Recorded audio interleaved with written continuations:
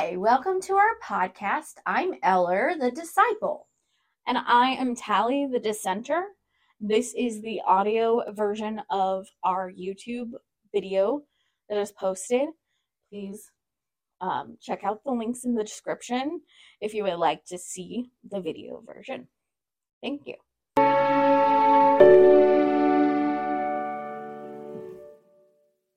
Hi, welcome to our channel. I'm Eller, the disciple.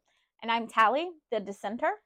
So today we want to look closer at how you have the difficult conversations using a roadmap for some of the principles that are really important as you're having difficult discussions.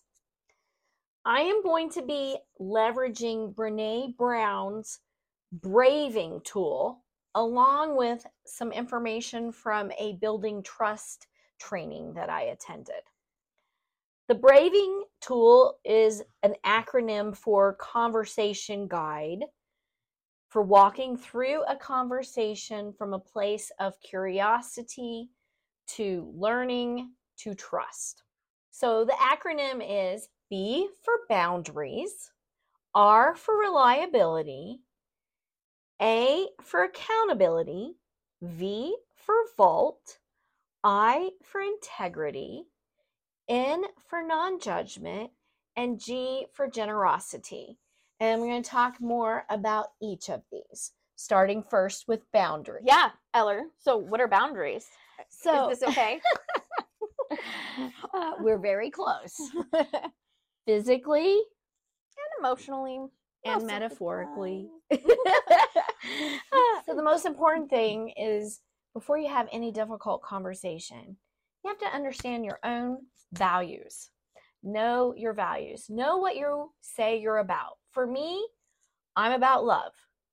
And I think that you are too. Yeah, I mean, this is a conversation that we had before of like, what are some of our base values? And I think if you are in the position with the person that you're having these conversations with, to have a chance to talk about values, maybe you can kind of find those shared values.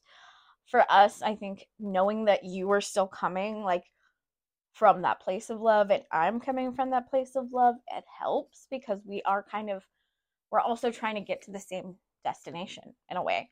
So we've almost planned a trip together, even if we think we should take different routes. Right. And when we say love, for me, what I mean by that is respecting your personhood. Mm-hmm. Okay. But instead of trying to undermine it. Well, and I think when I say it, I mean specifically like love is like the all-encompassing, like I fully, and maybe it's cheesy or whatnot, but I do fully believe in loving every person as an individual, respecting them, and yeah, and how do you act with love? There are definitely things that you cannot do and still be a loving person. Agreed. All right. And so once you get past the know your values, and that right there, you might need to stop this video and go spend a day or a week or I don't know, maybe longer. But hopefully you do have that person to talk to because that's really a helpful thing along that journey. But then secondly is when it comes to boundaries, if you are then, I know my values, I'm ready to have the difficult conversation, is know when to stop or put a pause on the conversation or take a rest. So with this, of what you were saying, I feel that one of the things that is also good with this knowing when to take a pause is practicing these skills in a time that you're not anxious, it's harder to access the part of your brain that knows it's time to like take a break. And it just has to do with our emotions. Or if you're like me, I am somebody, I'm just going to say this now because it's probably going to come up at some point. I do have ADHD. I have some impulse control issues. So we both do. That's what this timeout is for. Sometimes it's like literally just having some little physical thing like that. And I think that helps. And I mean, I have heard it said from multiple different sources that one of the ways that you do this is like, if you need that break, one, yes, practice when you're not in a heightened state of emotion, but also make sure you try to give it more of a time frame of like, hey, I think I need to go calm down right now. Can we come back in 30 minutes and talk about this? Try to give a time frame if possible, because that's going to help the other person from like feeling anxious that it's not, whatever the discussion is, isn't going to be taken care of. Or if you're like me, you'll just like forget what happened and why you were mad. Well, and then the other thing is just respecting that other person if they say they need a break, and doing that. So let's go on to reliability. So reliability is really important. When we get new information, what do we do? And do we recognize that there might be cognitive dissonance? Do we recognize that there might be an inconsistency between what we say and what we do? And if we're being called on that, if we are a reliable human being to actually own that. And that even goes a little bit into accountability, but part of being reliable, they kind of go hand in hand, the reliable and the accountable. Yeah, I feel like there's also an again, this is talking about how we tend to dig in if something challenges our worldview. But I think that trying to understand like what your goal is, in some ways this goes back to the boundaries of like knowing your values. One of the values for me is I like to try and act on an evidence-based like way of being, or I like to try to understand what science is saying, what's going on with XYZ thing.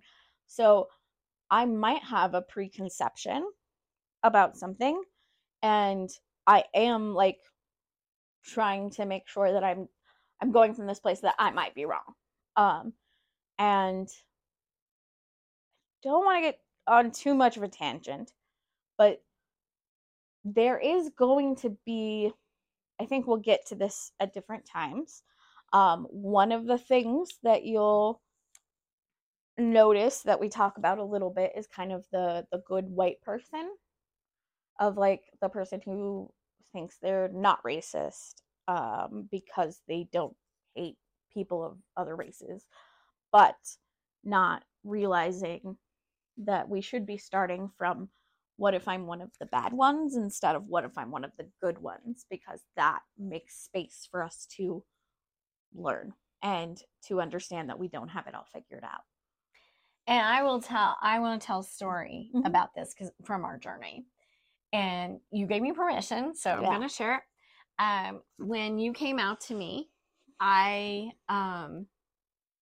was pretty devastated. At the same time, I had also kind of seen evidence before that I had been ignoring and trying not to listen to or pay attention to or dismiss. And I definitely was not ready to have the conversation. But I also wasn't ready to not have you in my life either. And so it was really important to figure out, okay, well, I have this new information and I still value you and your personhood and who you are. And I still want you to be part of my life. So how do I work through that? And so curiosity, I mentioned it earlier, but I think that really is the biggest thing. Is I think when we've gotten our biases and we've gotten our preconceived ideas, we neglect curiosity.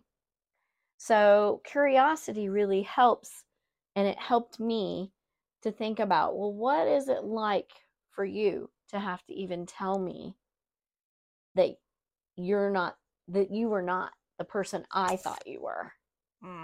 Well, if just a side note, if you want to know what it was like, it was me making sure that I already had moved out, so that I knew that you couldn't kick me out of the house. So that was one of the things that I had done. I want to point out that Also, curiosity comes easier to some of us than others. I am always learning stuff, and I'm always trying to learn stuff. And I will be like, I want to know why we have this mama cat that we fostered, and she has 5 kittens, and they're all different colors. And I will spend 2 hours researching cat genetics. So, if you can try to just find a little bit of that, and maybe don't spend that much time on a rabbit hole, but yeah. Well, it's okay. I'm going to go on to accountability. So, what are you responsible for? Do you need to listen or to think or to step back or to apologize or to make amends or to ask questions? And accountability in that space was, okay, you let me know, and you had moved out, and I didn't try to keep you from moving out. I was heartbroken at the time, but we still found a way. We still kept in touch. We definitely went through a period where we weren't as close as we had been, but I was still part of your life.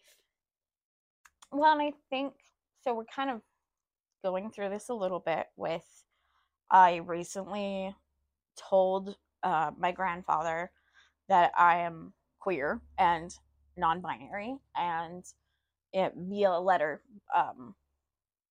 after a recent visit, I gave him the letter at the end of the visit and said, he could sit down and read it when he was ready. He has not said anything to me, and it's been a couple of weeks now. And so it's been kind of just like a waiting game. But honestly, there was definitely a point in my life where I felt like our relationship had this big chasm because I couldn't be me. I felt that that you didn't know who I was because I wasn't sharing that. I wasn't being honest about who I was. And so our relationship did suffer. And because I felt like you didn't want to know me. And some of that was being around that sort of dogma that I was around at when I was going to the Christian school that was surrounded by a lot of fundamentalists, and we hadn't been having any of these sorts of conversations. So I had no idea that your beliefs were different. Well, and at that phase, I was evolving. I wasn't where I am now. And I'm not always as curious as you are, but I am very much interested in becoming a better person every day. And so that's what I'm curious about. Maybe not 2 hours on cat genetics, but it's very fascinating though. You shared it with me pretty quickly. It was very interesting. Yeah, I distilled it to its base form. I mean, part of it was my boundary. Right. Part of it was me still learning too. And so and it's okay. I want to really give yourself permission when even actually, we're going to actually talk about that a little bit more as we get to the other pieces. But let's go on then to Vault. So Vault is understanding, first of all, asking yourself a question: have you been entrusted with another's vulnerability? And then, do you protect confidences and confidentiality? This goes back to the whole coming out aspect of I'll just share that you also wrote a follow-up letter to be read after to let my grandpa, your father, know that that information has been shared with him that is not his to tell to the rest of our family. There are other members of my family that do not know, and I suppose if they find this video somehow, they will know, but I don't think it'll necessarily be that easy. But it was just one of those things that you did mention, that it was like, for you, you've known since I was 17, and I am 35 almost. And so since that time, you have kept that from your father, because you were respecting me and knowing that that's not your information to give out. Yeah. So the next one is integrity. And the question there is, can you choose courage and be willing to change your mind over the comfort of digging in, like we just mentioned before? And that's a hard one, because we think of bravery or courage as like this image of somebody on a steed with a sword running into battle, right? That's not the kind of courage we really need in our society. We really need courage to have the difficult conversations, to be willing to absorb new information and change our minds. I'm not going to let go of the coming out stuff, apparently. It's worked very well for this conversation. Yeah. And I think that it goes back to the coming out stuff of like, you are afraid and you do it anyway. And it's okay to be afraid. And you know that, I mean, the thing is that we act like coming out is something you do once and it's a big deal. But I do it all the time, every day. Every time I meet a new person, there's always this, do I tell this person? Do I say something? Like, I finally got to a place where I started putting my pronouns in my work email. I wasn't comfortable with that for a long time. It put me in this extremely vulnerable position where I'm like, now anyone I talk to has this like very specific information about me. Yeah. And while I understand this new push to start using pronouns, I hope that there is an understanding coming from people who are cisgender, that you are asking vulnerable people to be vulnerable when you are asking them to do that.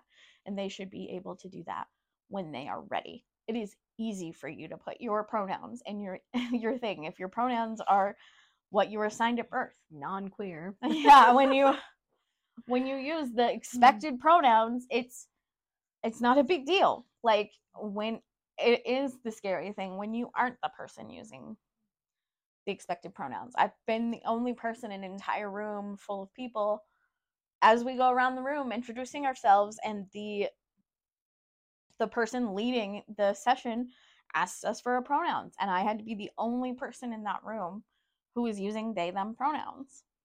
Yeah. And that is terrifying. Yeah. But I'm sorry to get off topic a little, but it was the bravery, the courage was trying to find that courage to do it anyway, to be afraid and to do it anyway.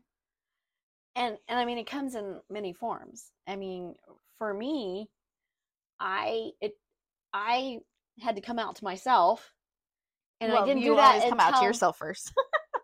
Yeah, but it was like a non-event to somewhere. I had jokingly said that I was asexual. Oh yeah, and then I was like, and Mom, that's a thing. And then, what was it, 10 years later you told me it was a thing.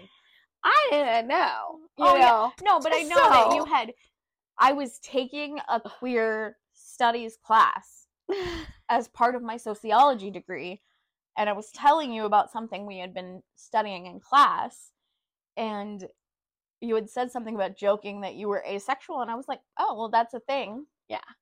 Well, this was, I remember when you were 13 and asked me if I was ever going to date again. Yeah. And I was like, no. I mean, it wasn't quite that bad, but I was pretty much no. So in non-judgment, this is the giving grace to yourself and to others. Are you seeing something within yourself and or within someone else that you don't like, that makes you uncomfortable, that makes you afraid, that maybe gives rise to hate? It's okay to own that, to recognize it. Give yourself grace, and then breathe and go on. Yeah, I think this for me is such a difficult thing, just because I want to be 100% clear. If you are a person of color, if you are queer in any way, and I apologize for those of you who do not appreciate that term, but if you are part of the LGBTQIA plus community in any way, and you were speaking with somebody who has disrespected or dehumanized you or made it clear that they don't agree with your existence, because apparently that's a thing you can do. I'm standing right in front of you. What do you mean? That's always a hard one. You do not owe those people the work. They have to go do that work. You do not have to engage in those conversations. If you cannot be in that space, there is, God, I'm trying to stay away from some of the like overly used discourse, but there is the term emotional labor of like when you are speaking with somebody who essentially doesn't agree with the things that you agree with, there's part of you that is doing that labor of like trying to keep yourself calm and in a place where you're like just able to get through the situation. I mean, I've been in situations where you're just trying to like end the conversation because you're like, okay, I need to be as polite as possible and get out of this situation as fast as I can because it's not safe for me, or it's whatever the case may be. Please feel that you have a right. This goes back to that stepping away. But in those cases, you don't owe those people a time frame. You don't have to come back to that conversation. Yeah, you telling that story brought to mind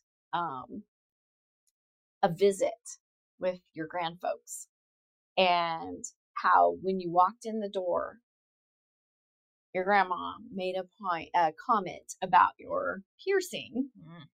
And I was so proud of you in that moment because you didn't argue.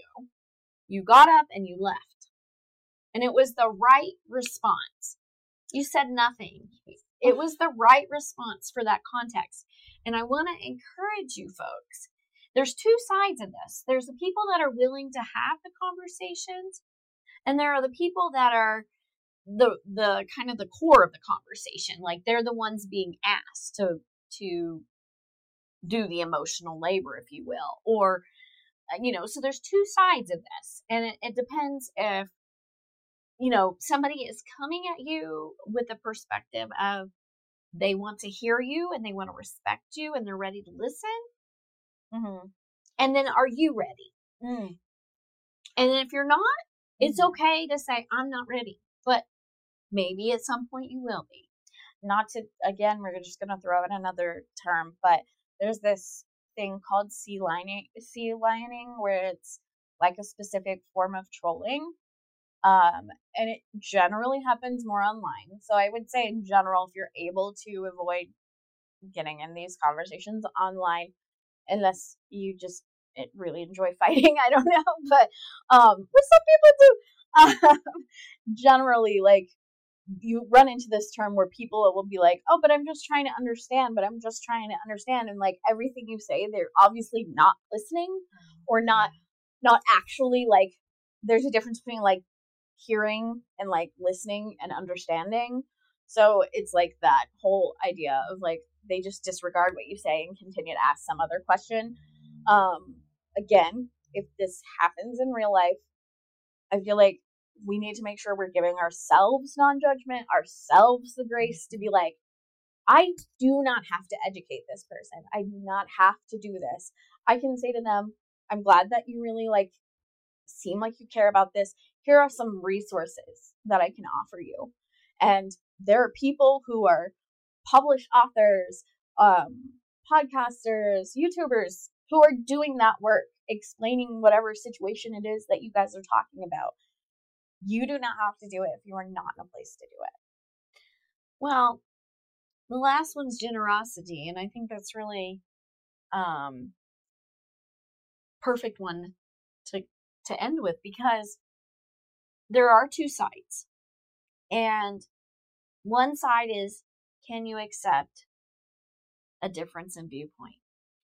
What is your motivation for coming into the conversation in the first place? Mm-hmm. And then secondly, do you have to establish a right perspective? Because that's really binary. thinking in the first place. And we don't. I think we do spectrum thinking. We are spectrum people. The world is a spectrum. There's not one kind of bird. There's not one kind of red rose, as we talked about in our other episode. And one cat can have a bunch of different colored kittens. There you go. There you go. So if you are someone that's being asked about your different perspective, or if you're someone who's asking about a different perspective, this Braving acronym and these things that we've discussed today will help you to have those difficult conversations. But always make sure that you're ready before you do it. Well, and I like that you talked about if you're somebody who's asking to try and see from a different perspective. I do think it's super important that we acknowledge that there are a lot of people who have been doing a lot of work in these different areas, right?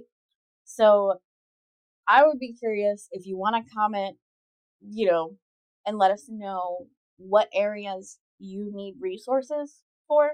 I think we can get you some resources. Maybe you can take a little bit of time to do some of that work yourself before you're trying to engage with someone from a different perspective than you.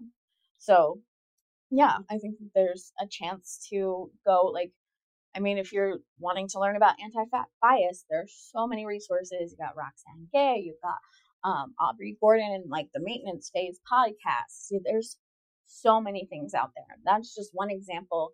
But something like that, if you have something that you want to have a conversation about, maybe you should take some time and space that you're not taking from that person that you want to learn from, and instead using other resources that already exist. Yeah. Well, I hope that this will be helpful to you as you go into the days ahead.